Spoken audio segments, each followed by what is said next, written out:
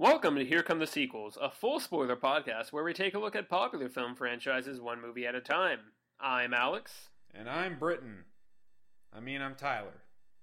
And this week we are talking about Logan. Yeah. That opening wasn't confusing at all. Who are you? I'm Alex. Nice to meet you, Alex. Okay, so Britton's not here this time. Yes. Eventually, him and Tyler, they tag teamed on this one. Eventually, we're all going to get back on the podcast, but not before we have the Tyler and Britton team up next week. So that's not actually a thing. Probably it might happen. You never know. But yeah, we're schedules. We're slowly figuring out. I think it's just the middle of the summer, and we've got all sorts of stuff going on, and so I think we're pulling it back together. So we'll get back on track eventually. I hope we shouldn't have any more week-long skips. I hope. Yeah, especially with the next series we're doing. I don't really want there to be any skips. Have we revealed that? Have we talked about that? We've probably brought it up once or twice. We can talk about it at the end. But okay. Britton has sent us a blurb a la Jupiter Ascending for what he thought of Logan. It's very long-winded, and it'll take a while to get through. There will probably be a few screw-ups on my part, but we'll get to that later. Yeah. All right, so Logan, directed by James Mangold from 2017. It has a 93% critic score on Rotten Tomatoes and a 91% audience score, both of which are too low. Tyler, best thing, worst thing? Okay, so my best thing, I think would have to be X-23 and her character in general in this movie. I always thought she was really fascinating in the comics, really interesting idea, even though it sounds very gimmicky. And I feel like in the movie they just do a lot of excellent things with her. Some very interesting stuff with, just for one, the fact that she is so young. I like that a lot, that they skew it that far so that they really play up the whole innocence versus being a deadly blood machine. And then also, like I love that she's mute for a lot of the time. And then, like, she starts spouting in Spanish. All that stuff is very interesting, very fun takes on the character, and I think ultimately they just do a great job of building the relationship between her and Logan. It's very well done. My worst thing, and we actually tried this podcast a second ago, and then Alex's Wi-Fi over there cut out. I'm sorry, Tyler, Britton's, I don't know, whatever. We can't carry this the whole episode. It ain't gonna happen. Challenge accepted. It cut out, and he was giving me judgmental eyes for saying what I'm about to say, but I'm gonna say it again. You can't keep me down. Maybe you weren't giving me judgmental eyes. Maybe I was just reading it. I was gonna say. You always think I'm judging you. I mean, are you not? No. Oh, okay. If you say so. Maybe about certain things, but not about all things. You know what I'm saying? Most things. Yeah. We'll go like a good 55-45 split here. How about that? Okay. Which direction? Exactly. Go. I feel like this movie can be a little bit slow at times. I'm judging you for this. Yeah. Okay. Yeah. Especially in the beginning. The beginning's where it hits me most. It's not even... Like, thinking back on the movie, I keep thinking, and I'm like, well, no, because this part leads into this part, leads into this part, and, like, this is not a major flaw with the movie that I'm trying to point out at all. It's just, I feel like trying to watch it again... I don't know. It feels a little bit plotting to me. I don't know. It's kind of the same way I felt after watching Jurassic Park again. I know I said that, surprisingly did not receive any hate mail for it, but I said kind of a similar thing where I do feel like the tension doesn't quite build all the way through the movie. I think once this movie hits about the halfway point, it pretty much takes off, and it doesn't really... You're just it's kind of breakneck towards the end. I don't know. Just some in the beginning, and I know it's kind of like establishing, and it very much helps with the tone and the feeling. It's not even really like a slight on the movie, because it seems like it was a conscious choice on their part. It's just that it does make it where you kind of have to sit through some parts to really get into the meat of it, I guess. Yeah, I think it's pretty much just deliberately paced that way. Yeah. You might be right. If I watch it a couple more times, just like on a rewatch, be like, okay, I know what the state of the world is. Let's get the story going. Yeah. You know, yeah. See the problem is this movie's so good that the worst things that we can come up with are just nitpicks. Yeah, which is what always happens. Yeah. But. My best thing is just a single moment. I'm a sucker for a good ending. Like, if you can leave me, like, the final note you leave me on, if that is very, very powerful, like, you've got me, for the most part. You know, I've gushed enough about Dark Knight Rises and how the last 10 minutes of that are, like, perfect for me. But just the end of this, you know, spoilers, of course, you know, Logan's dead, and they bury him, and they've got the cross, and everybody starts walking away, and then Laura just picks it up, and she turns it on its side, so it's an X. Whoever came up with that idea, that guy deserved like a raise or like a cut of the movie's gross or something. I would guess it was James Mangold or Hugh Jackman. So yeah, you're probably right. I'm sure they're doing just fine. Yeah. But like that is just so like, and I could see in the hands of a different director, like that could be very cheesy and just stupid. But it helps. There's just so much gravitas to this movie. It's just, and it's just so simple. Yes, yeah, exactly. There are so many different ways you could do that to make it cheesy and corny and kind of like, oh, okay, yeah, sure. Like the first thing I thought of was like if it's like, oh, it's his graves, like it's at his gravestone and there's a cross for some reason and then it like falls.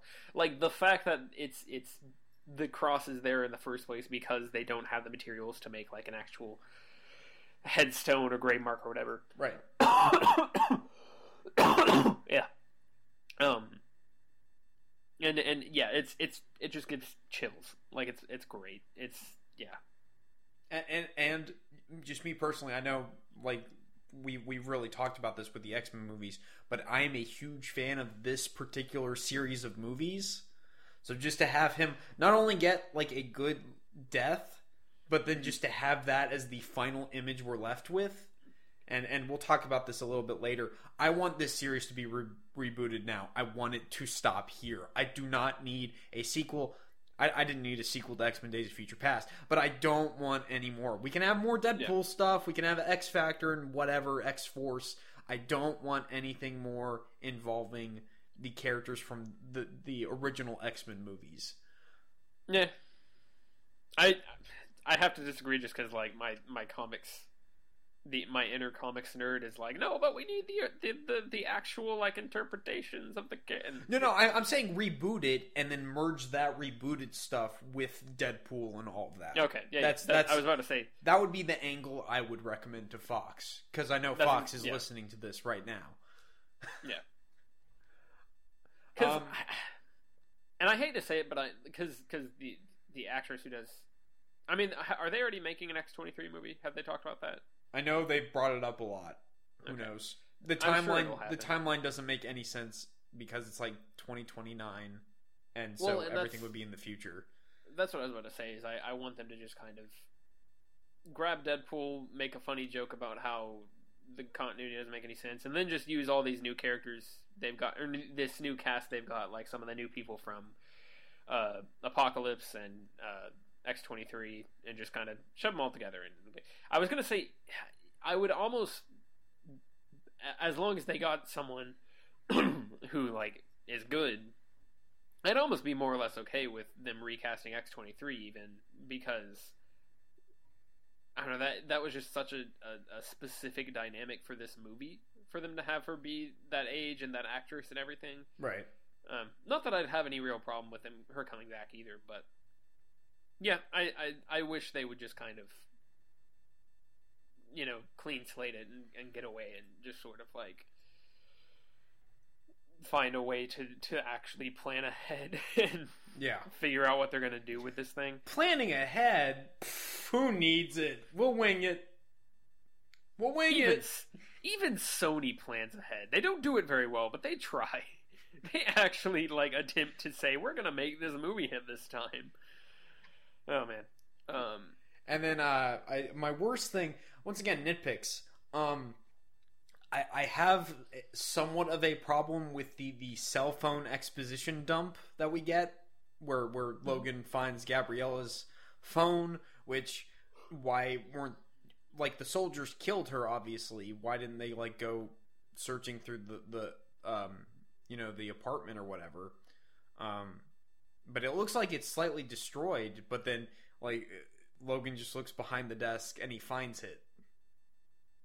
That just felt like, well, we need Logan and Professor Xavier to see all this information, blah, blah, blah, blah.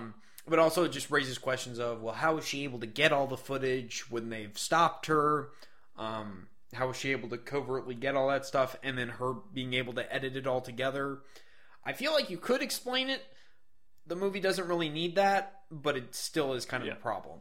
Like they do have a throwaway line where she says, all of the soldiers and the scientists there, they just thought we were stupid. We were just the hired help. So I could see it being like, oh, they've got such hubris that they don't even bother checking them to see if they're like bringing in cell phones to like record anything because they think they're just dumb. Yeah. But the movie doesn't really give much of an explanation for that stuff. Nitpick to get us some exposition, so I'm fine with it. But it is kind of an issue. Yeah. So where do we want to start? This movie's great. I love it. What about X-24? I feel like that's a good... Because I feel like that's the one thing people who don't love this movie... I don't even know that... I mean, there are definitely people that hate this movie because everyone... We were talking about this before the podcast, how if something... Nothing... According to the internet, nothing can be great and nothing can be terrible and nothing can be just average. And so you just can't... You're better off not existing. Yeah. Like, everyone... There's going to be naysayers and everything. But I feel like one thing that people do actually, like, say that I can kind of see as a legitimate... Not even criticism necessarily, but as a difference of opinion or a preference, is X-24 and in general, just him, I guess. See, as a character. It's another thing. It's similar to the X at the very end of the movie. I feel like it could be very schlocky and very stupid if it were in the hands of someone not this good at storytelling. Like, it could turn into, like what we talked about with the Wolverine, of course, also directed by James Mangold, where the third act gets kind of dumb because of the Silver Samurai stuff, where it just gets over the top and comic booky. Whereas here, I think it's still grounded, and it says a lot about Logan as a character to have him fighting pretty much what he's always been afraid of becoming. Yeah. And that's something I remember we talked about this in I want to say like maybe the X-Men Apocalypse thing, maybe earlier than that. I don't know. Apocalypse, I guess, corrected this a little bit as well by showing him to be a little more violent and that sort of thing. But back in like Days of Future Past, I feel like, and everything earlier than that, I feel like there's supposed to be this unspoken thing where Logan is supposed to go really crazy and like struggle with his brutality and animal instincts. And we don't really get a whole lot of that. And of course, then they do the Weapon X sequence in Apocalypse, which is cool. Well, I think a lot of that comes from X-Men Origins, where they have discussions of, well, yeah, that is what I'm an animal. I'm nothing else. No, you're not an animal. Even though, like in that movie, there is nothing that speaks to him being an animal. Yeah. We don't. Right after he gets the adamantium in him, he's having dinner with a couple of old Canadians, just chilling out in their house. Like, he is not an animal. Come on. This one from the very opening scene, we see him far more brutal Logan than we've seen. Well, I just love how it starts, because it starts off with him getting shot. Yeah. Like he goes and, typical superhero stuff, you expect him, the first thing you see is him just stopping a bunch of bad guys. And no, he just gets shot, falls flat on the ground, and then the title shows up. Like, that is, that immediately tells your audience, yeah, we're going to subvert your expectations around every turn. Mm-hmm. Mm-hmm. But yeah, I love that they actually play that up, and it is now a question of,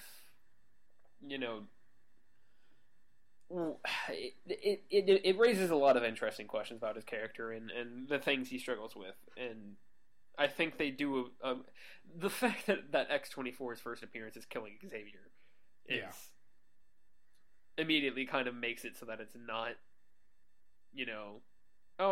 we're not kidding around. Not schlocky clone stuff where he has to fight off his clone to. It's not Deadpool with arms or blades in his arms with his mouth sewn shut. It's not. Yeah. It's not stupid schlock. Well, and you immediately realize it's not gonna be. Oh, he has to fight off his clone to learn something about himself. And gain a good moral perspective. Well, I think that's what I like a lot about it. Like, there's not really a discussion of what X-24 means to Logan. I think all of that is just subtext that if you want to look into it, you can, and there's a lot there. It doesn't feel the need to have. We're going to have a whole full page of exposition where Logan's just talking about how he feels about X-24. Yeah, we don't need that at all. And the fighting kind of does that for you. Yeah. Like that sort of subtext runs throughout the entire every time they come together. And visual fight. Storytelling. Yeah, that's great. But just like I just X-24 is what I feel. If Logan, like going through Weapon X, if they had been able to brainwash him and turn him into their killer, that's what he'd be. Mm-hmm. So he's having to face the true monster that he almost became at one point.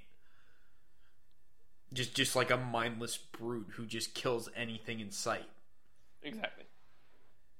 And so just to the people that complain about it, just to flat out say, oh, that's just goofy. It's a stupid clone that fights him just so we can have like a full on comic book fight.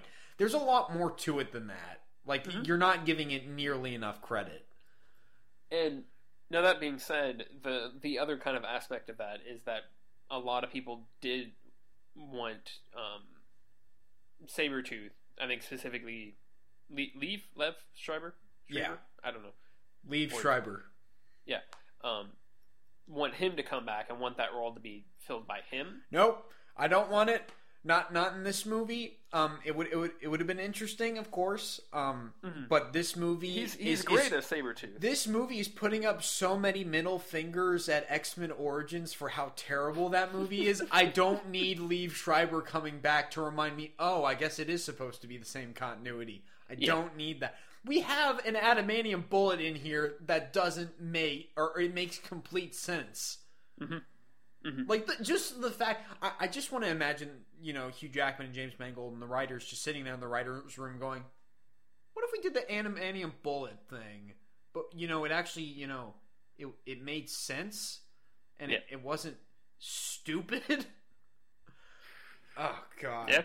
But I feel like if Lev Schreiber did show up, it would be more distracting than anything else. Yeah.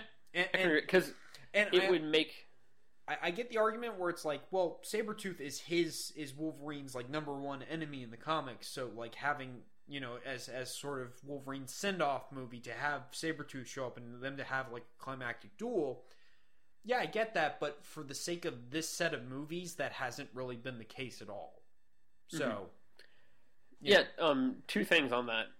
One, like you were saying, that would kind of legitimize these three Wolverine movies as a trilogy. Which they shouldn't. They are not even remotely. Yeah. This has no like zero mentions of the Wolverine other than there's a samurai sword hanging in his room. Mm-hmm. Mm-hmm. And I was gonna say also, I talked a lot about this during Batman vs Superman about how I want characters to be actually discussing their motivations and their thoughts and what drives them in their battles when they fight. Instead of it just being, oh, I guess they're fighting now, my eyes can glaze over. It's just fun choreography on the screen. You want the fights to mean something. Yeah, and I want them to explain. I want them to try to work out why they're fighting, I guess, is the best way I can put it. Which is part of why I liked Wonder Woman a lot, and we'll talk about that. We talked about that on the Lost version of this podcast. Yeah. But I'll probably bring that up a little bit at the end. We're gonna talk about that eventually. I think I put pressure on Alex to do it, even though he wasn't sure he wanted to. I just don't want to be the guy. I don't want to be the naysayer when you and Britton are going, isn't this great? And this is great, and this is great, and Wonder Woman is so great. And I'm just like, I have a few problems that severely affect my enjoyment of this movie. Yeah. And I should say, I'm not saying I would give Wonder Woman an A+. I'm saying I love Wonder Woman for what it is, as far as what it stands for in the current superhero movie climate. We'll talk all about that. We'll get into that one day. One day. What was I going to say? You want the fights to mean something. Yeah. It is almost just as effective to have it be something where the antagonist is completely silent. Yeah. X-24 never says a word, does it? Nope. He just snarls and he'll like yell and grunt, and that's about it. That's almost as effective. Just the fact that he's kind of Wolverine's. It makes Wolverine fight even more against like a mirror of himself, like it, because it's all reflecting back. Like, and I know he doesn't like make a lot of quips while he's fighting, whatever, but. So we get to know Wolverine, and then we face this mindless killer who is just like Wolverine. And that sort of reflection and battle, I think, says a lot without having to say a lot. Yeah. I really enjoyed the choice. I'm so glad that wasn't spoiled in the trailers at all, was it? Nope. It was completely just like, what? Yeah. I just love how they're able to like he shows up in the middle, he kills Xavier, he kills the Munson family, and then it looks like he's dead, but then they start to heal him, and then you kind of forget about him for the rest of the movie, and then they open up the door to the truck at the end, and he just shows back up, and you're like, oh god, he's back in this movie. Yeah. Just me personally, like it freaked me out when he came back. It was like, oh, this is unexpected. Yeah. And it freaks you out because in the first battle, Wolverine only survived because some guy hit him with the truck. Yeah. Or whatever it was. Yeah.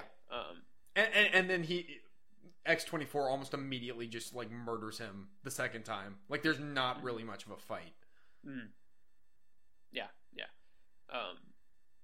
It knows when to hold back. Like, I feel like this is a problem with a lot of modern superhero movies where it's just like, well, we need the climax to keep going because that's what people are here for. No, when you come to the situation where you need to like, well, the characters wouldn't act this way, it would go down like this, and maybe that undercuts the fight a bit more, but the audience cares, and it's going to be, more realistic based on the characters' motivations and how they've been acting and what led them to this point. Mm-hmm. Like, I feel like that's just a lot more effective than saying, well, we need the climax to keep going. We need it to be like X amount of minutes long. That way the audience will, enjoy it a lot more or whatever. Mm-hmm. Whatever the studio mindset is with third acts of comic book movies. Kind of a similar vein is a fight scene we talk about all the time. Even though I think a lot of people don't like it necessarily, is the fight between Bane and Batman in Dark Knight Rises. Very similar idea where Batman just kind of gets his butt kicked. Yeah.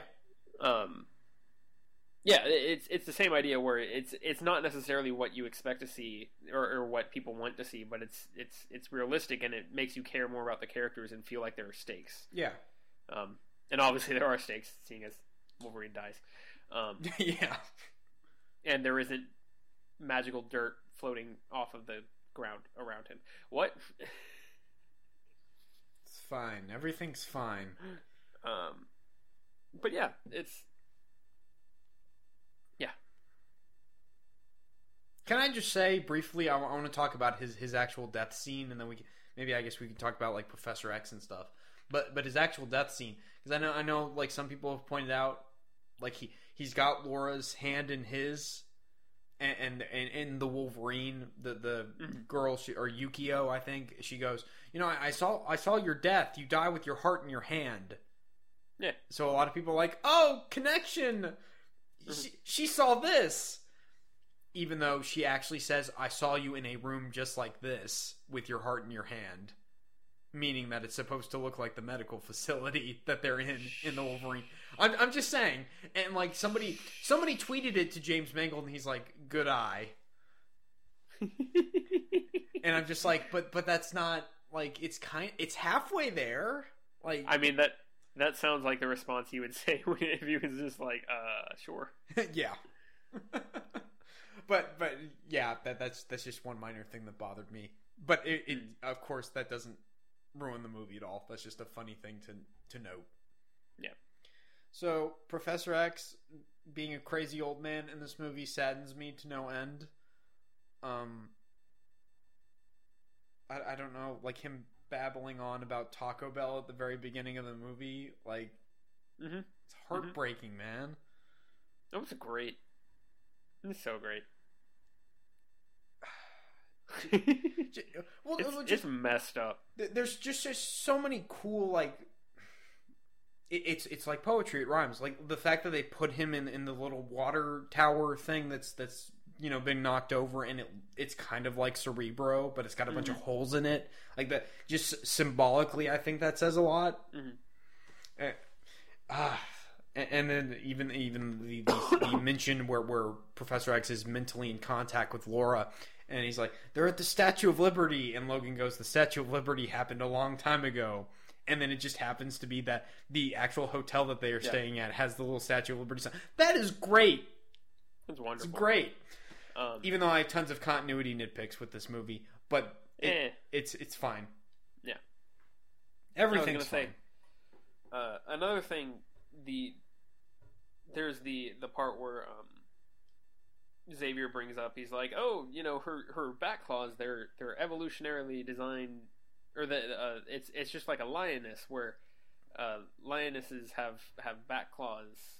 On their hind legs in order to protect, that they use to protect their families or whatever, their protect the rest of the pride. Yeah, like where the other ones just use it for, like the lions just use it for hunting, and then at the end that's never really brought up again. Like that's just kind of like laid out there, and then like at the end, there I feel like I can't remember exactly, but there's something very specifically where she like uses her back claws to protect Logan. Yeah. From X-24. Yeah. And it's something where they don't. I mean, she uses them throughout the movie, but it's just like a very specific kind of vibe they seem to be going for, which I thought was really good. There's a handful of things like that are just very smart and make me feel warm and fuzzy inside because they actually cared. Yeah. His death scene, it freaked me out. Like in the because as opposed to like X-Men 3 where he just kind of disappears and you're like, wait, is he dead? Like what? Like this, you actually see him. Like there's blood coming out of his chest. We're going back to Xavier, right? Yes. I thought you were talking about Logan for a second. Oh, okay. Well, that too. Yeah, but. And then just having Logan have to bury him, and then the thing where he can like barely get a word out, and he just starts freaking out. And he gets the shovel and he just starts beating up the truck because it won't start. Mm-hmm. It's all wonderful. It's so perfectly handled. Yeah, and like once again, X-Men 3. I'm thinking back to the scene where like after Xavier dies and Logan goes up to face his headstone. And it seems like he's about to say something, and then he doesn't say anything, and then Jean just contacts him, and then we get to the next plot point. But it's like, no, this is how you handle that. This is how you have consequences, and you have people feel the deaths of the people that are close to them. Yeah. The father-son dynamic here is wonderful. It's the most family X-Men movie we've had, and it only has 3 characters. Yeah. Well, and what's his face? Caliban? Yeah. Wasn't he in X-Men Apocalypse, and he was played by a completely different actor, and it was set in the 80s, and he has a different accent? It's fine. Don't worry about it. You're set in the 80s. You have a different accent. James Mangold said the higher-ups at Fox did not make the connection. Like, nobody at any point in the process said, oh, wait. we've got the same character. This can't work. One of you adjust. At no point did anybody recognize that. That's amazing. Yeah. That is exactly what I imagine Fox executives to be like. Yep. See, with Fox, it's almost like I imagine. I don't even know how I picture them, because like Sony, I have a very specific image of how meddling and like controlling they are. Yeah.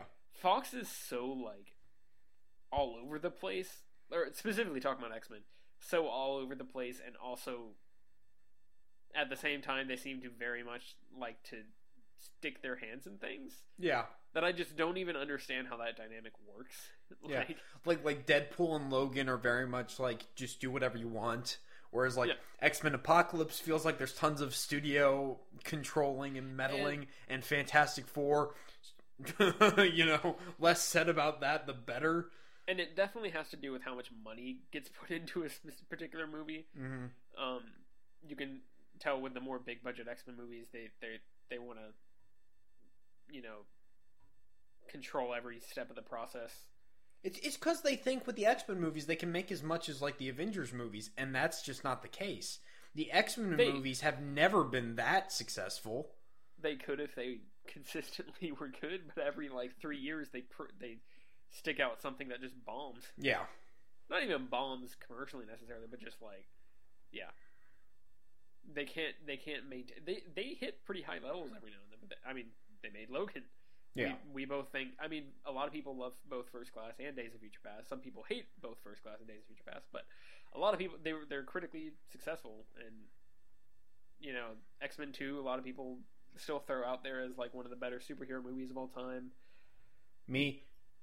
Yeah, and it's just kind of like. But in between all that, they've got X-Men Origins and X-Men 3 and Wolverine Origin, or I already said it, whatever. It bears mentioning twice. And X-Men Apocalypse. And X-Men Apocalypse, yeah, and it's just gotta, you can do this. I don't know. Yeah. But back to Professor X. Mm-hmm. Just the whole thing of him having caused the deaths of several of the X-Men, and we don't know who he killed. Like that is just so dark, and but it's just so effective at the same time. And that he remembers it literally like right before he dies. Yeah. And all the stuff with the boat is heartbreaking too. Oh yeah. I love at the end where he's, or not at the end of the movie, but at the end of his life where he's on the truck and he thinks he's made it on the boat. Mm-hmm. Like he's sitting in the back of the truck and he's like, the Sunseeker, and then he dies. Mm-hmm. Got what he wanted, kind of, in his mind. It's just, oh man, it's just so heartbreaking. Like, mm-hmm. and I think it works really well for me, just being such a fan of these movies. Like, not only just seeing the relationship between Professor X and Wolverine in the original set of movies, but just assuming that this is in a timeline where Days of Future Past happens, where it's like, oh well, Wolverine had to go back into the past and help younger Professor X. Like, there's a lot more just weight to their relationship, having all this additional experience together, and then just like a few years after he came back and the future was fixed, nope, it's all terrible. It's all terrible. Yeah. Like, it's heartbreaking. That's all I got. Mm-hmm. But the movie is about that. Like, it's all about just like consequences of living the type of life that Wolverine lives. And, that goes into the violence just being very poignant, and it's not just violence for the sake of violence, like a Transformers movie, you know? Where it's just like I don't, like, I've read reviews where people are like, yeah, this is just unbelievably violent, so it's bad. Yeah. Like, what? This is... Come on! The movie's about the consequences of violence. I recently watched John Wick. I haven't gotten the chance to see John Wick 2 yet. Have you seen John Wick? No. I need to. I recognize that. That is a movie... It's very cathartic. There's a lot of great acting in it. but it's ultimately a pretty straightforward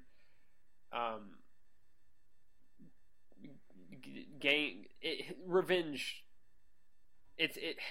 The story is a straightforward revenge plot, where the guy is trying to get revenge on everybody, and it's basically just a shell made to carry all of the very technically impressive action that they put throughout the movie. Like that is a movie where it's basically violence / action for the sake of it. Like that's ultimately what it's there for. Yeah. But it knows what it is. Yeah, and I'm not saying there's anything wrong with that, but that's a movie where if someone said that, I would be like, you know what, I get that. Like that's if you don't, if that's not for you, it glorifies violence. Yeah, and if that's not, I mean, it's grim and like it's brutal and everything, but yeah, it does to an extent. It's there for you to enjoy this guy killing all these people. Yeah. And if that's not for you, then I would get that. But this is a movie where like you may not. I mean, if you don't like violence, and if you think that it's wrong to show violence or whatever in movie, then that's a whole other thing. But as far as the movie being just like a glorified like action thriller, it is not at all. Like it's you feel every this is more akin to like No Country for Old Men than it is X-Men. Mm-hmm. Mm-hmm. You just like it's brutal. Yeah. There's so much weight to every stab and yeah. Like. Well, I just like how you have Laura, and at the very beginning of the movie, she's just like killing people left and right in very violent ways, like she's decapitating people, mm-hmm. and then you think, oh, well, okay, well, she's just killing people willy-nilly. Does she really recognize the consequences of her actions? And then you realize she really doesn't, because she's just a kid. And then, she gets to the point where she tells Logan, I've killed a lot of people. And he goes, yeah, and you're going to have to live with that. Mm-hmm. Mm-hmm. And just the whole she's like... And just the whole speech, where Professor X shows her the old Western, and they have the whole speech about, you have to live with the killing. Blah, oh, blah, yeah, blah. yeah. And then she recites that at the end of the movie in front of Logan's grave. Like, that is just also well done. You cannot just say it's senseless violence just for the sake of popcorn entertainment, because it's not that. No. This is not a movie that will allow you to enjoy its violence without being very, like, emotionally torn in the process. Yeah. Or at least while you're watching it, you're going, should I be enjoying this? And if so, I feel bad for enjoying this. Yeah. Because at the end, when they start like killing off all the guys as they're chasing the little kids in the forest, you're like, yeah, these guys deserve to die. They're all horrible pricks. But then you see how brutally they're getting murdered, and you're like, well, maybe they don't deserve it that bad. I don't know. Like, the guy gets his arm frozen, and then it just breaks off. Like, it's a bit intense. A little bit. How do you feel about the whole meta type thing of her reading the X-Men comics, and he's like, this isn't how any of that happened? I mean, I like it. I think it's I feel like it's mostly just kind of a fun... It's a fun reference to the fact that this isn't the same world, really. Yeah. Like, thematically and tonally as the other movies, and like and so like it, yeah. I feel like it's a fun nod. I feel like it could be argued, and I don't agree with this. So I just thought of this, that some comic book fans could be like, well, this is the movie being kind of pretentious and saying it's better than comic books. Yeah. I mean, that comic doesn't actually exist. Yeah. And also they end up using the comic to try and find, utopia or whatever. And I love that they never actually do. Yeah. That's not really the point of the movie. Mm-hmm. The point is ultimately the journey Logan goes on, and what that means to X-23, regardless of what happens to her next. Yeah. Well, the idea is that they make it safely into Canada, blah, blah, blah. Which also, Canada, it's where Wolverine's from. Oh, that's, And the fact that he dies full circle. Right outside the border. Yeah, that's perfect. Yeah. It makes me wish we would just get like a James Mangold directed version of the Wolverine origin story, which I know some people really hate, mostly just because it's talking about Wolverine's actual origins, like how he was born. I want him to do Weapon X. Like, let him do that. That too. Because clearly he understands the character pretty much better than anybody that has had his hands on, or that have had their hands on him throughout this whole series of movies. As much as I like, Wolverine in the main X-Men movies, like here you get him to be like 100% Wolverine. Mm-hmm. In a way that he's not able to. And of course, part of that is just the R rating. You are able to get away with that stuff because he actually behaves like a serial killer who has claws. Mm-hmm. That's great. I don't know. No, what else we got?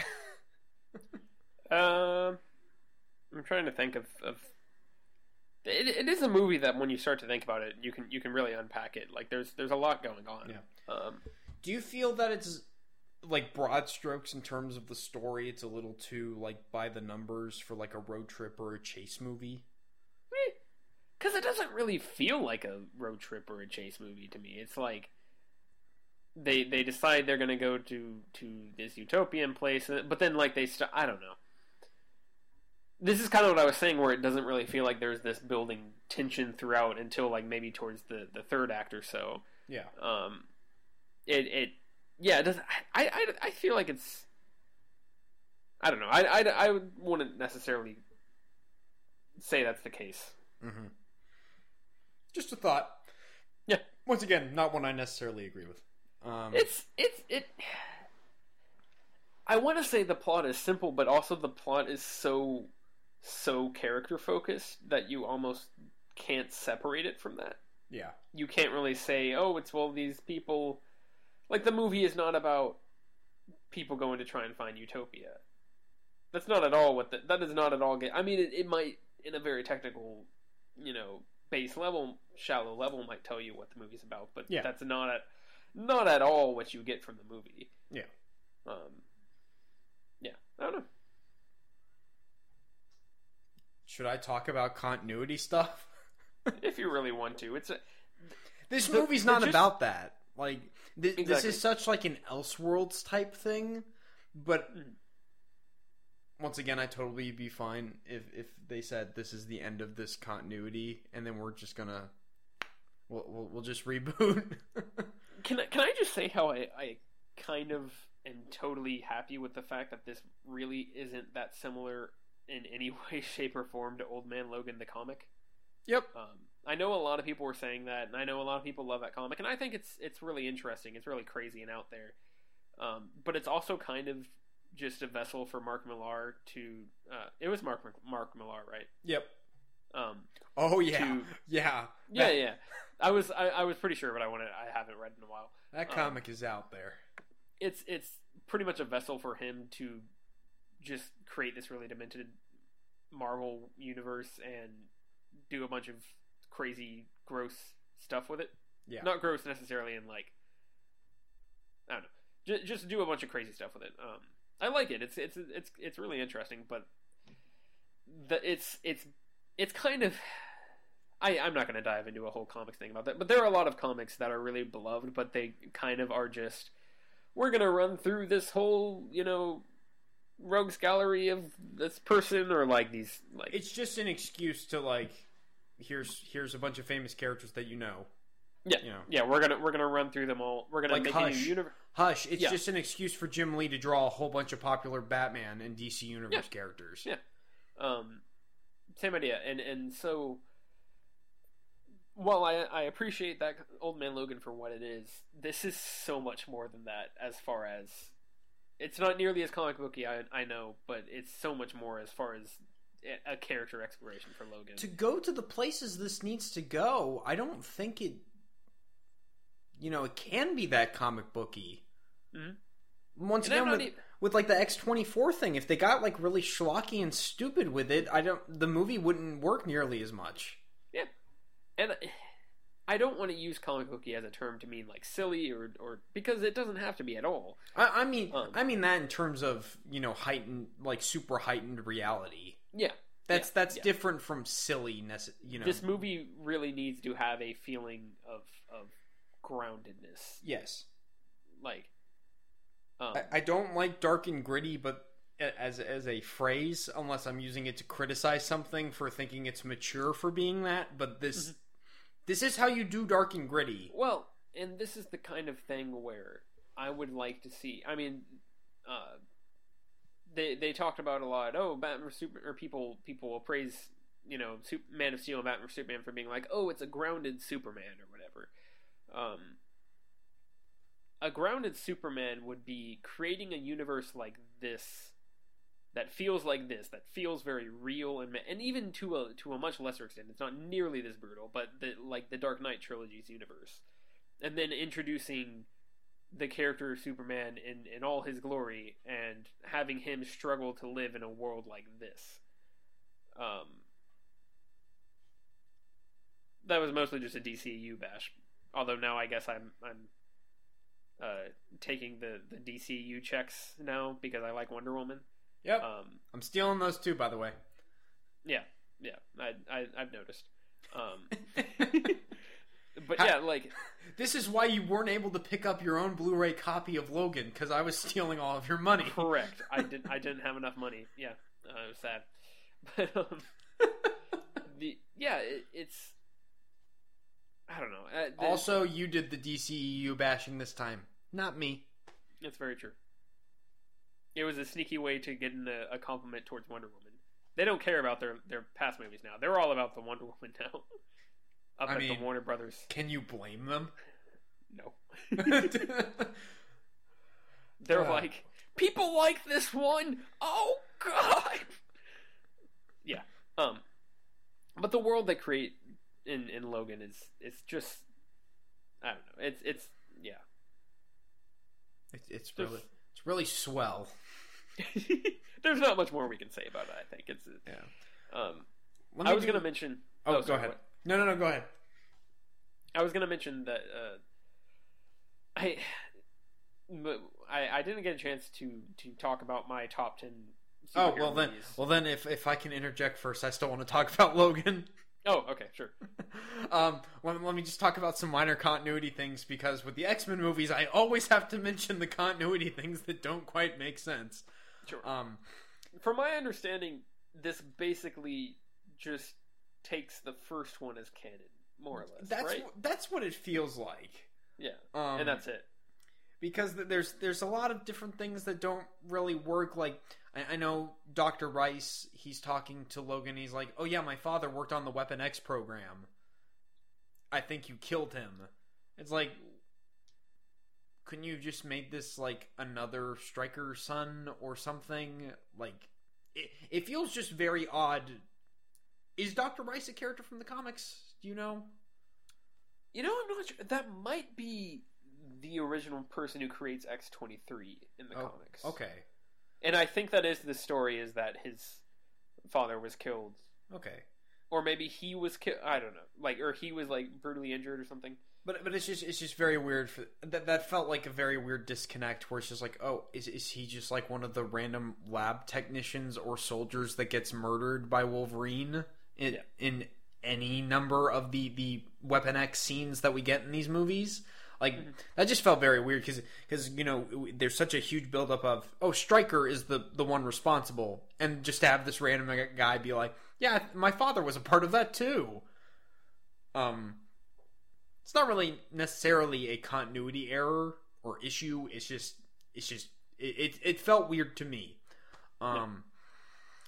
Then also there's the weird thing about mutants not being born in 25 years or something like that.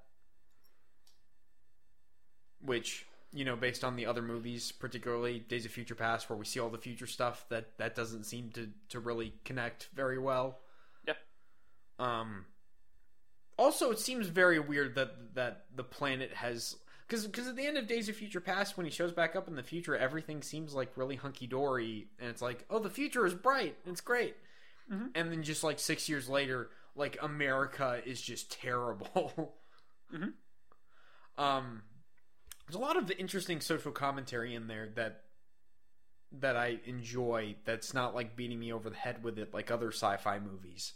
I like that it's kept very much in the background, and once again, it's subtext. You can look at it if you want to, but you don't have to. It's just part of this universe, and just this is how this world operates. This is the status quo. But yeah, that's just very weird. We need Britton here to do his Andrew Lincoln impression, saying, "This is how things are now." But yeah, this movie feels very much like an Elseworlds type thing. Yeah. However, considering how screwed up the continuity is for all of these movies anyway, it's just kind of par for the course. So it's kind of like, well, you can connect it if you want. It's a couple of mentions here and there, but whatever. It's fine. Don't think about it too hard. But for me, like as I said earlier, just on a pure relationship level, seeing how Wolverine and Professor X, how their relationship has grown and matured and changed over time with all of these movies, I feel like that strengthens a lot of the emotional core of the piece. That's it. Also, I wanted to point out how one of the little kids at the end has a Wolverine action figure, and I found that very amusing. Like, I'm just wondering, like, in terms of like whoever writes the comics and stuff, how much do they know about the X-Men? Like, I don't know. I'm just imagining all the movies did happen. Like, do they see like news footage of what happens at like Alkali Lake and stuff, or not Alkali Lake? In San Francisco in the third movie, do they see like footage of like all these people in like leather costumes, and they go, "I'm gonna write a comic about that, but I'll completely change all the costumes." Well, and when you think about it, it almost feels like this like weird postmodern Grant Morrison-esque hint towards the way that the in the 60s, when Marvel was like first really like churning out all their major superheroes, there was a lot of that where like they just had the writers be like a thing, and like occasionally they would pop up in the actual stories, and like they would write the comics were like a thing in the stories, and like Stanley and Jack Kirby showing up at the Fantastic Four's wedding, or Sue and Reed's wedding, right? Yeah. They do stuff like that, and so it's almost kind of a nod to that, where it's like, oh, so the comics are a thing about these characters, but now that's like the opposite, where it's like, oh, that's not at all what happened, because it's so like dark and gritty and terrible. It's interesting. Yeah, it's interesting to think about. I'm not quite sure if it like 100% makes sense or not, but it's, once again, it's not the focus. It's just supposed to, tell us something about the characters. Yeah. I don't know. That it just feel, like you said, very postmodern. Like we're examining superheroes and what they mean in today's culture, and just have Logan straight up go, "Didn't happen like that. All this is nonsense. Quit it." It's kind of like modern superhero movies where it's just like, no, superheroes can't be heroic and save the day. Wonder Woman. It's just like no, everything's dark and gritty and real. There's a lot of interesting commentary in there on how superhero movies operate today. Okay, that's my spiel. There's not really a whole lot of continuity errors. The more I think about it, it's just like it feels so tonally different from everything else that we've seen. It feels very much like an Elseworlds story, and you can take it either way if you want. You can take it as, no, this is the end of this universe. This is like after Days of Future Past and everything. It kind of does go to crap, but we, there's some hope at the end with the Young Mutants. Or you can just say, no, it's an Elseworlds. It's a one possible future. Yeah. What was I going to say? So my thing is, I didn't really get a chance to talk on the top 10 list that you guys did last week for superhero movies. I feel like was that last week or was it 2 weeks ago? I can't 2 weeks ago, I guess. I feel like superhero movies overall are moving in a very good direction. I think the three that have come out so far, live action, Lego Batman's fine. It made me so happy, but I can't remember anything that happened in it. Yeah, it's fine. It's funny. I enjoy it. Between Logan and Guardians of the Galaxy Volume 2, which I actually think I enjoyed more than the first one. Yep. Me and Britton kind of talked about that a little bit, how I think both of us enjoyed it more than the first one as well. Yeah. I think this story and the emotion is more solid in that one. Eventually, we should theoretically hit the MCU and we can really dive in. That and Wonder Woman, I think, all would be top 5 or 6 for me. I know I didn't have Wonder Woman on my list that I gave you guys, but like, this was when, like, the list that you gave us was when we first came up with the idea for the episode, and all of us sent each other like our very like rudimentary, like, you know, first draft kind of lists. Yeah. So yeah, we never got like an updated one from you. So. Yeah. But yeah, I think all of those would go in there, and I think that's a sign of the fact that, if nothing else, the people who were kind of clogging up the I guess the pipeline with a lot of crap, and it's still happening, but are kind of learning from their mistakes or getting out of the game. Yeah. Most notably Sony being like, you know what, Marvel, just handle Spider-Man for us. And, you know, I feel like Fox overall does... I mean, they did give Deadpool... I was going to say they did give Deadpool and Logan, like, just full reign, basically. But at the same time, they also did Fantastic Four. I think Dark Phoenix is going to tell us a lot as to if they've actually learned anything or not. Yeah. Or if they're just kind of the same old. And they're trying to... Which, I have no faith in that movie. Just saying, as much as I did get enjoyment out of Apocalypse, like, Bryan Singer's not involved anymore. It's all Simon Kinberg. I just cannot get excited for it anymore. I don't care if all the returning cast, you know, they're all back. I just can't get excited for it. Because I'm just like... I believe they're considering, you know, this is going to date the podcast, but they're trying to bring in like the Shi'ar Empire, and they're trying to bring in aliens. I'm like, yeah, that's probably pleasing comic book fans, but for me, like that kind of ruins the internal logic of this universe to have aliens show up. It feels like a completely different universe. If you're gonna do aliens, like, just reboot, just start over. It really is interesting to see how. With DC, there's a very clear reboot not even really like planned, but just like they stopped making the Superman movie. When was the fourth Superman movie was in 1987, right? Yeah. They stopped making that, and then because they turned... It bombed. Yeah. That series crashed and burned spectacularly.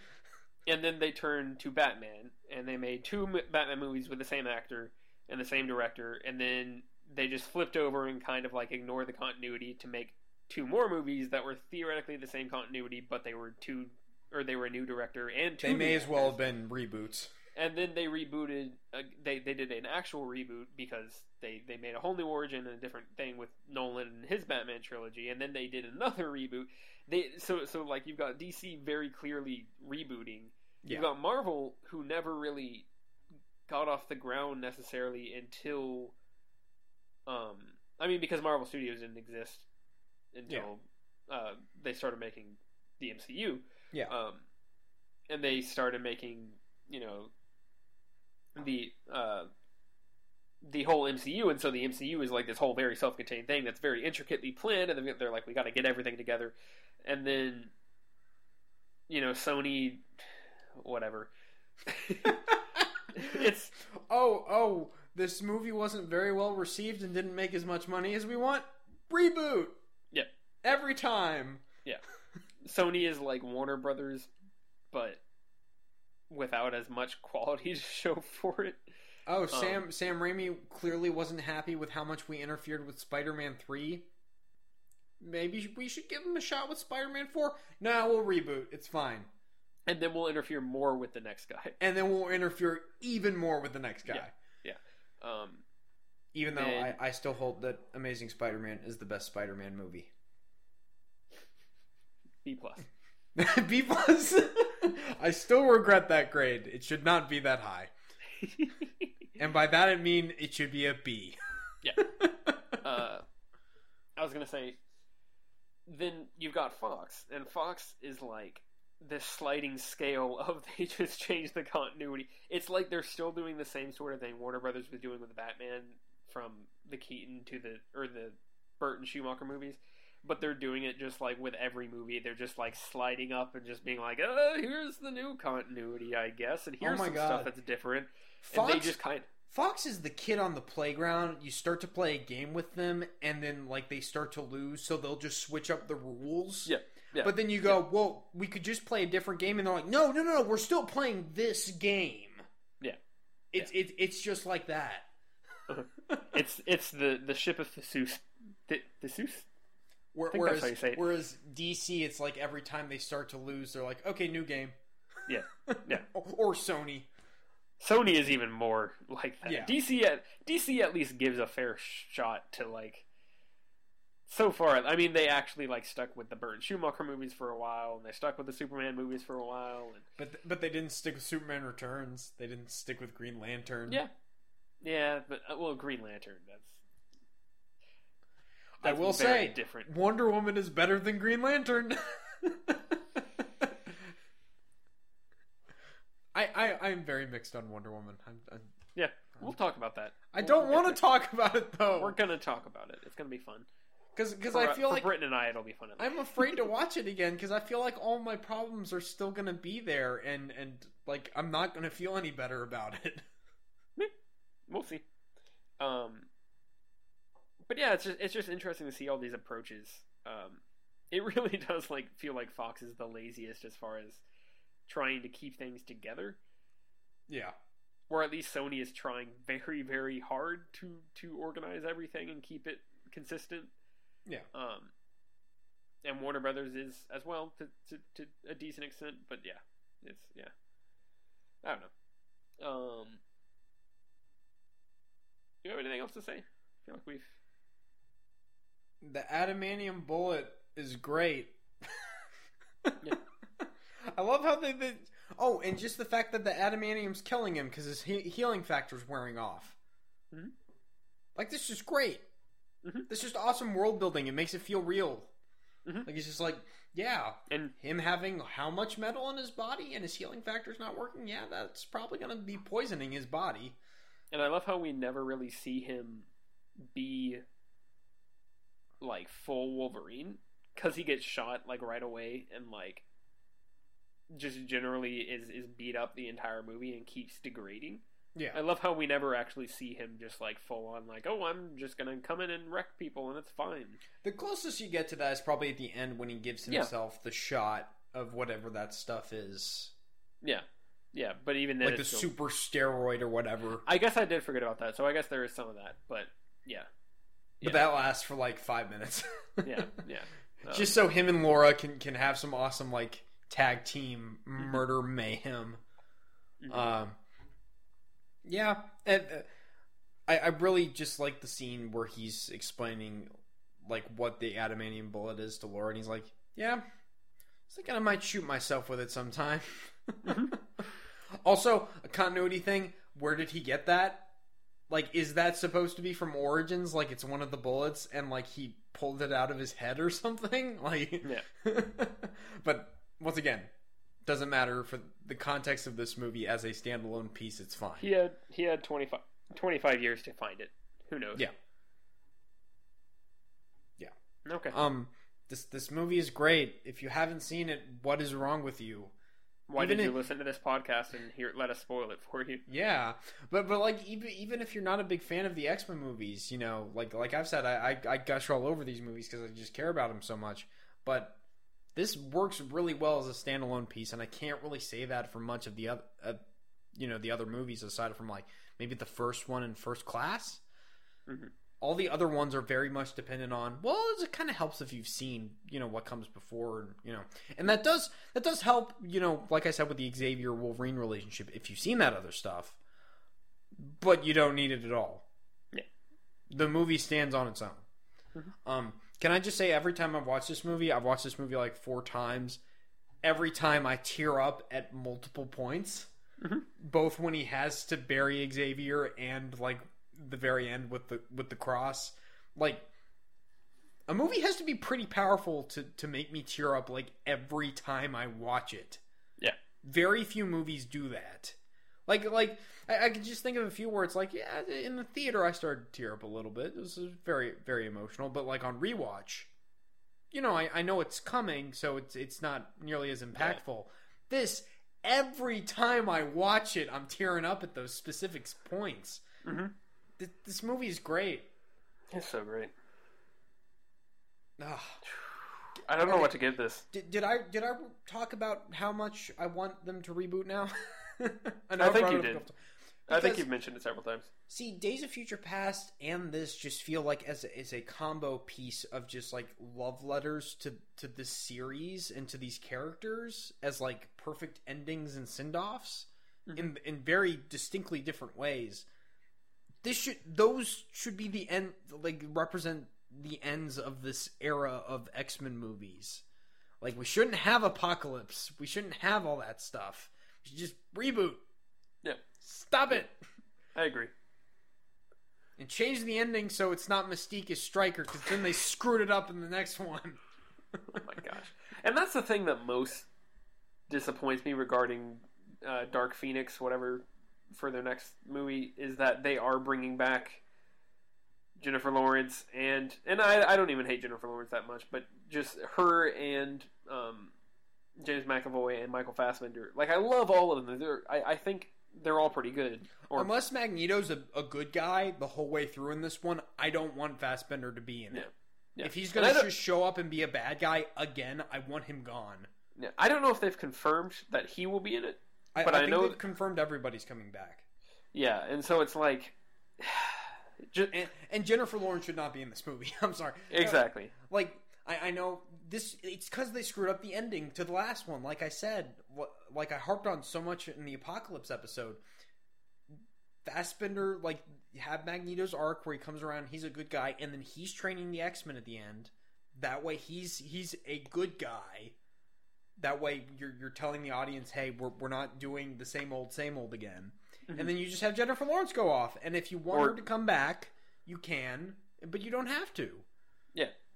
That way, either kill her off or write her off or something. Like, have her. That way, you have both of them in positions where it's like they're either not in the movie or they're not soaking up so much screen time.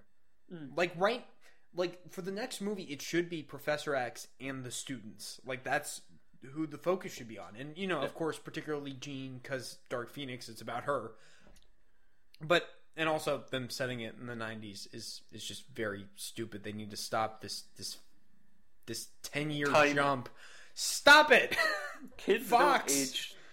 Teenagers don't age that fast. Well, also, you're skipping over all the relationship development. Like, is it just in the next one, it's like, oh, Scott and Jean, they've been together all this time. Okay. Also, are we supposed to be at the original X-Men, the time of the original X-Men trilogy by the 2000s? I don't know. I don't know what's happening. This is what happens when Bryan Singer goes, oh, now they age like how they do in comic books, where it's like they don't really age that much, but we get the chance to jump the decades because we want to show each decade on film.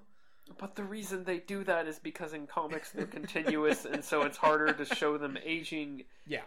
Also, you can't do that in the same universe where you have it not be that way because the original movies don't jump like that. In a movie, you release a movie every 2 years, and you can just have a single, like, short time jump or no time jump at all, and just whatever. Also, I believe Dark Phoenix comes out next year, right? Something like that. 2018. It's a 2-year difference between Apocalypse and Days of Future Past, and the same with Apocalypse and Dark Phoenix. That also gives me all sorts of warning signs that it's going to be rushed. And, I have no faith in it. They should have just stopped with Logan and Days of Future Past. Yeah. Whatever. Yeah, that was my little spiel. I'm done. I'm not upset. I'll probably watch the movie, and I'll probably go, and I'll move on with my life. But... yeah. Although, to be fair, if it's another chance to listen to the John Ottman X-Men theme as we're going through like the DNA opening credits bit, if we get another chance of that, I'll be happy enough. You at least pay for your ticket so you can sit through that and then leave. Yeah. No, Okay. and then I'll come back for the credits where that'll be playing again, and then I'll leave again. Yeah. Sounds good. All right. Oh, let me go ahead. Britton didn't give us a grade. I guess we can get that from next time, but I'll go ahead and right. read his surprisingly long spiel. I didn't expect it. I expected it to be like a funny little blurb, but it's actually pretty serious. Sure. Okay, so all right, bear with me, people. This movie's Logan seems like a man who has always walked in the opposite direction of the sun, a man who has denied his connection to the others, whose losses now outnumber his loves. It's a gritty, low-down movie with perhaps the biggest heart I've seen in a superhero movie in recent years. Brilliant performances from Stewart, Jackman, Stephen Merchant, and Daphne Keane, who steals the show. Sterling direction and writing, gorgeous cinematography, and great music lend to the aching open wound of this beautiful story. A story of claws puncturing skin. In the final shot, easily one of the most moving in recent memory, Laura tilts the cross just as the movie has tilted our expectations. Gone are the quick cuts, hokey dialogue, and cavalcade of familiar faces, what Mangold calls attention deficit theater. This movie begs us, like Charles begs Logan, to slow down and watch, savor, understand, and connect. Finally, having faced his shadows, Logan can walk towards the sun. Yep. Yeah. Agreed. I second that. Same. This movie's Yeah. great. Great. I cannot believe how satisfied I was walking out of that out of the movie. I was just like, because it has just like, you know, they have the Johnny Cash song "Hurt," you know, or the cover "Hurt" playing with the trailer and everything, and I'm like, okay, this could be something really special. Like that is one of the best trailers in recent memory, mostly because of that song choice. And I love also that they don't cram the song in the movie. Mm-hmm. I love that that's not the song they use at the end of in the end credits. Yeah, they just play when the man comes around. Yeah, I think that if that song had been the end credits, everyone would have loved it. But I think that when the man comes around, the fact that it's an upbeat song, is infinitely more powerful. And like, you kind of need it after watching that movie. Yeah, it's a good counterbalance after you know the final scene. Yeah. I am assuming he's gonna give it at least an A, if not an A+. Yeah, we'll figure out for sure next week. Yeah, I'm struggling between A and A+, and this is same. This is just me having, you know, my notoriously super high standard for an A+, where it's just like it has to be perfect to get an A+, and you know the only movie I've given that to is the first Terminator movie, and even then I'm not even sure if I personally for myself made the right call with that. Yeah.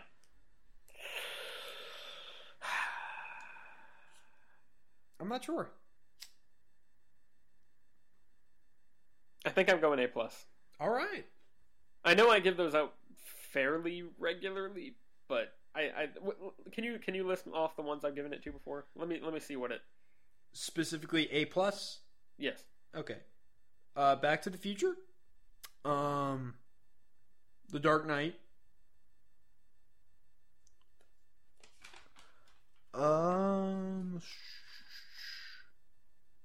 Then Aliens. There might be all of them. Yeah, that's it. You don't give it out that often. Okay, I'm okay with this then. I guess I'm just thinking that I recently gave it to Back to the Future, but yeah. I'm on board with this. I stand behind that. I still wonder if I should have given Jurassic Park an A+, but I mean, we did come up with problems with that movie. Yeah, not significant, but enough. Yeah. That's the problem. Where I'm just like, the only way I can come up with problems for the movie is to nitpick, but there are still those nitpicks. Like they aren't just going to go away. Yeah. I think I'll match you. I think I'll go A+. Okay. This really is one of the best superhero movies ever made. It's just very smart. Like, can people like always be this smart when they make movies? I know, right? Especially like popcorn, pop culture, big summer movies or whatever. Even though this isn't really a summer movie, it was released in March, I think. Yep. Yeah. That sounds right. But still, it doesn't get much better than this. Not really. And as a, you know, just me personally, like I said, as a huge fan of like Patrick Stewart as Professor X and Hugh Jackman as Wolverine and this whole series of movies, it was nice. I can just kind of let it go here. If the rest of the movies suck, I can just kind of let it go. It's fine. Yeah. You know? It's great. Mm-hmm. All right. So, moving on. Looking ahead to the sun, to the future. We're gonna do something a bit more positive. Yeah. Less downbeat. At least for a certain point. You know, up to a certain point, then it'll get downbeat again. We're gonna do Star Wars. Yep, we are finally doing Star Wars. Yay! Which will be interesting. Not sure how this. I don't know. They've been beaten to death so hard, but I'm also like really excited to give to really. I don't know. This is going to be interesting. I'm excited. Yeah. Well, I think, you know, each of us can watch it, you know, with fresh eyes, and it's going to be difficult when we get to the prequels for me to not just like repeat everything Mr. Plinkett has ever said about the Star Wars prequels. That's what I was thinking, is that they're very like they've just been analyzed to death, especially the prequels, and so I don't know. We'll see. I think the best part is like once we get to Force Awakens and Rogue One. Like, I don't think we've really been influenced all that much by the internet, other than them losing their minds because they don't know what to make of new Star Wars. So yeah, we'll see. We can kind of discuss those. I think it'll be interesting. I'm also curious what our gap between the originals and the prequels and the new ones and the originals will be. I'm curious how all that's going to fall down for us. Oh, yeah, well, let's just clarify. We're not going to watch them like episodes 1, 2, 3, 4, 5, 6, 7, you know. Still doing chronological order. Yeah, so we'll be doing the original trilogy first, then the prequels, then Force Awakens and Rogue One. Yeah. And we are not doing the Clone Wars movie from 2008, even though that had a theatrical run, because we've also said we're not doing animated movies. Yeah. Okay. Because I think we said that with like when we were talking about the Batman movies, we were like, "What? Maybe we should do Batman: Mask of the Phantasm." Then we figured, well, we'd have to do like every animated movie that there's ever been about Batman, and that's way too many. That just opens a whole can of worms that we don't want to deal with. At that point, we might as well do a Batman the Animated Series podcast. Yeah. You're not wrong. Mm-hmm. Yeah. Are we all done here? I think we're done. All right. You want to go ahead and give the lovely listeners our contact information? Right. You can find, obviously we're on iTunes at Here Come the Sequels. You can find us on Gmail at herecomethesequels@gmail.com. You can find us online at herecomethesequels.blogspot.com. And you can find us on Twitter at HCTSequels. Hey, I'm excited because in a long time, well, I'll be able to say "Stay Rogue, everybody" to another movie that has Rogue in the title. Oh my god! I'm excited. Stay Rogue, everybody. No. See. Now we have to do Mission Impossible because of Rogue Nation. Yeah, you're not wrong. See, like that. Sorry about that.